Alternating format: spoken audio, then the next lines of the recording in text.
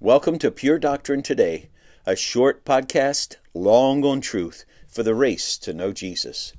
The Doctrine of the Holy Spirit, Episode 7. We're going to continue with two more biblical symbols of the Holy Spirit in this episode, and the first is, the Holy Spirit is God's living water. John 7, beginning in verse 37, the words of Jesus, "On the last day of the feast, the great day, Jesus stood up and cried out, 'If anyone thirst, let him come to me and drink. Whoever believes in me, as the Scripture has said, out of his heart will flow rivers of living water.' Now this he said about the Spirit, whom those who believed in him were to receive, for as yet the Spirit had not been given, because Jesus was not yet glorified." The Holy Spirit brings the abundant, refreshing life of God, His eternal life, into our souls. The Holy Spirit brings the satisfaction, the quenching of our soul thirst that comes from the Father and Son. He does it through His Word as we believe. Faith is so critical here, as we believe the Scriptures. The reality of God's love and mercy and compassion are communicated to us as a ministry of the Holy Spirit. As well, His rivers of living water flow out from us to others. As we share Christ and His Word with others, the Spirit Himself will take that truth and bring life to others. He causes them to thirst for Jesus and then fulfills that thirst with Jesus Himself. And then another symbol of the Holy Spirit in Scripture is He is God's seal of us. Ephesians 1:13. "In Him," that is Christ, "you also, when you heard the word of truth, the gospel of your salvation, and believed in Him, were sealed with the promised Holy Spirit."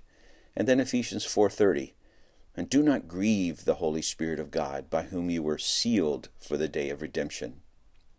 To be sealed with the Holy Spirit means His presence in us marks us as those who belong to God, and gives us assurance that we do belong to God, and confidence that we will be guarded and protected by God all the way to heaven. It's sort of like a stamped and sealed letter that you might send to someone. When you seal the envelope, you do it to keep the contents of the envelope secure, so that when it arrives at its destination, the receiver knows it's not been tampered with. Not only this, but if that letter were so important that you would not entrust even the best delivery service to carry it for you, you might go through all the trouble to take it yourself and personally deliver it to its final destination. Friends, if you've trusted Christ to save you, His Holy Spirit lives in you and has sealed you. And what this means is that the Spirit Himself is guarding and protecting and keeping you safe from the world, the flesh, and the devil. And that He Himself will always be in you and with you every step of your journey to heaven.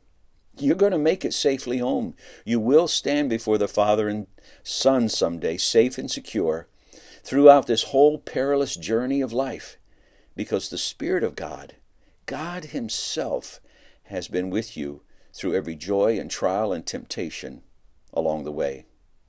Hallelujah for the Holy Spirit. He gushes Christ's living water in and from our souls. He indwells us to mark us as belonging to God, and He seals us with protection. The protection that covers us every step of the way to heaven. If this has been a blessing to you, and I sure hope it has, share it with someone, and we'll see you next time.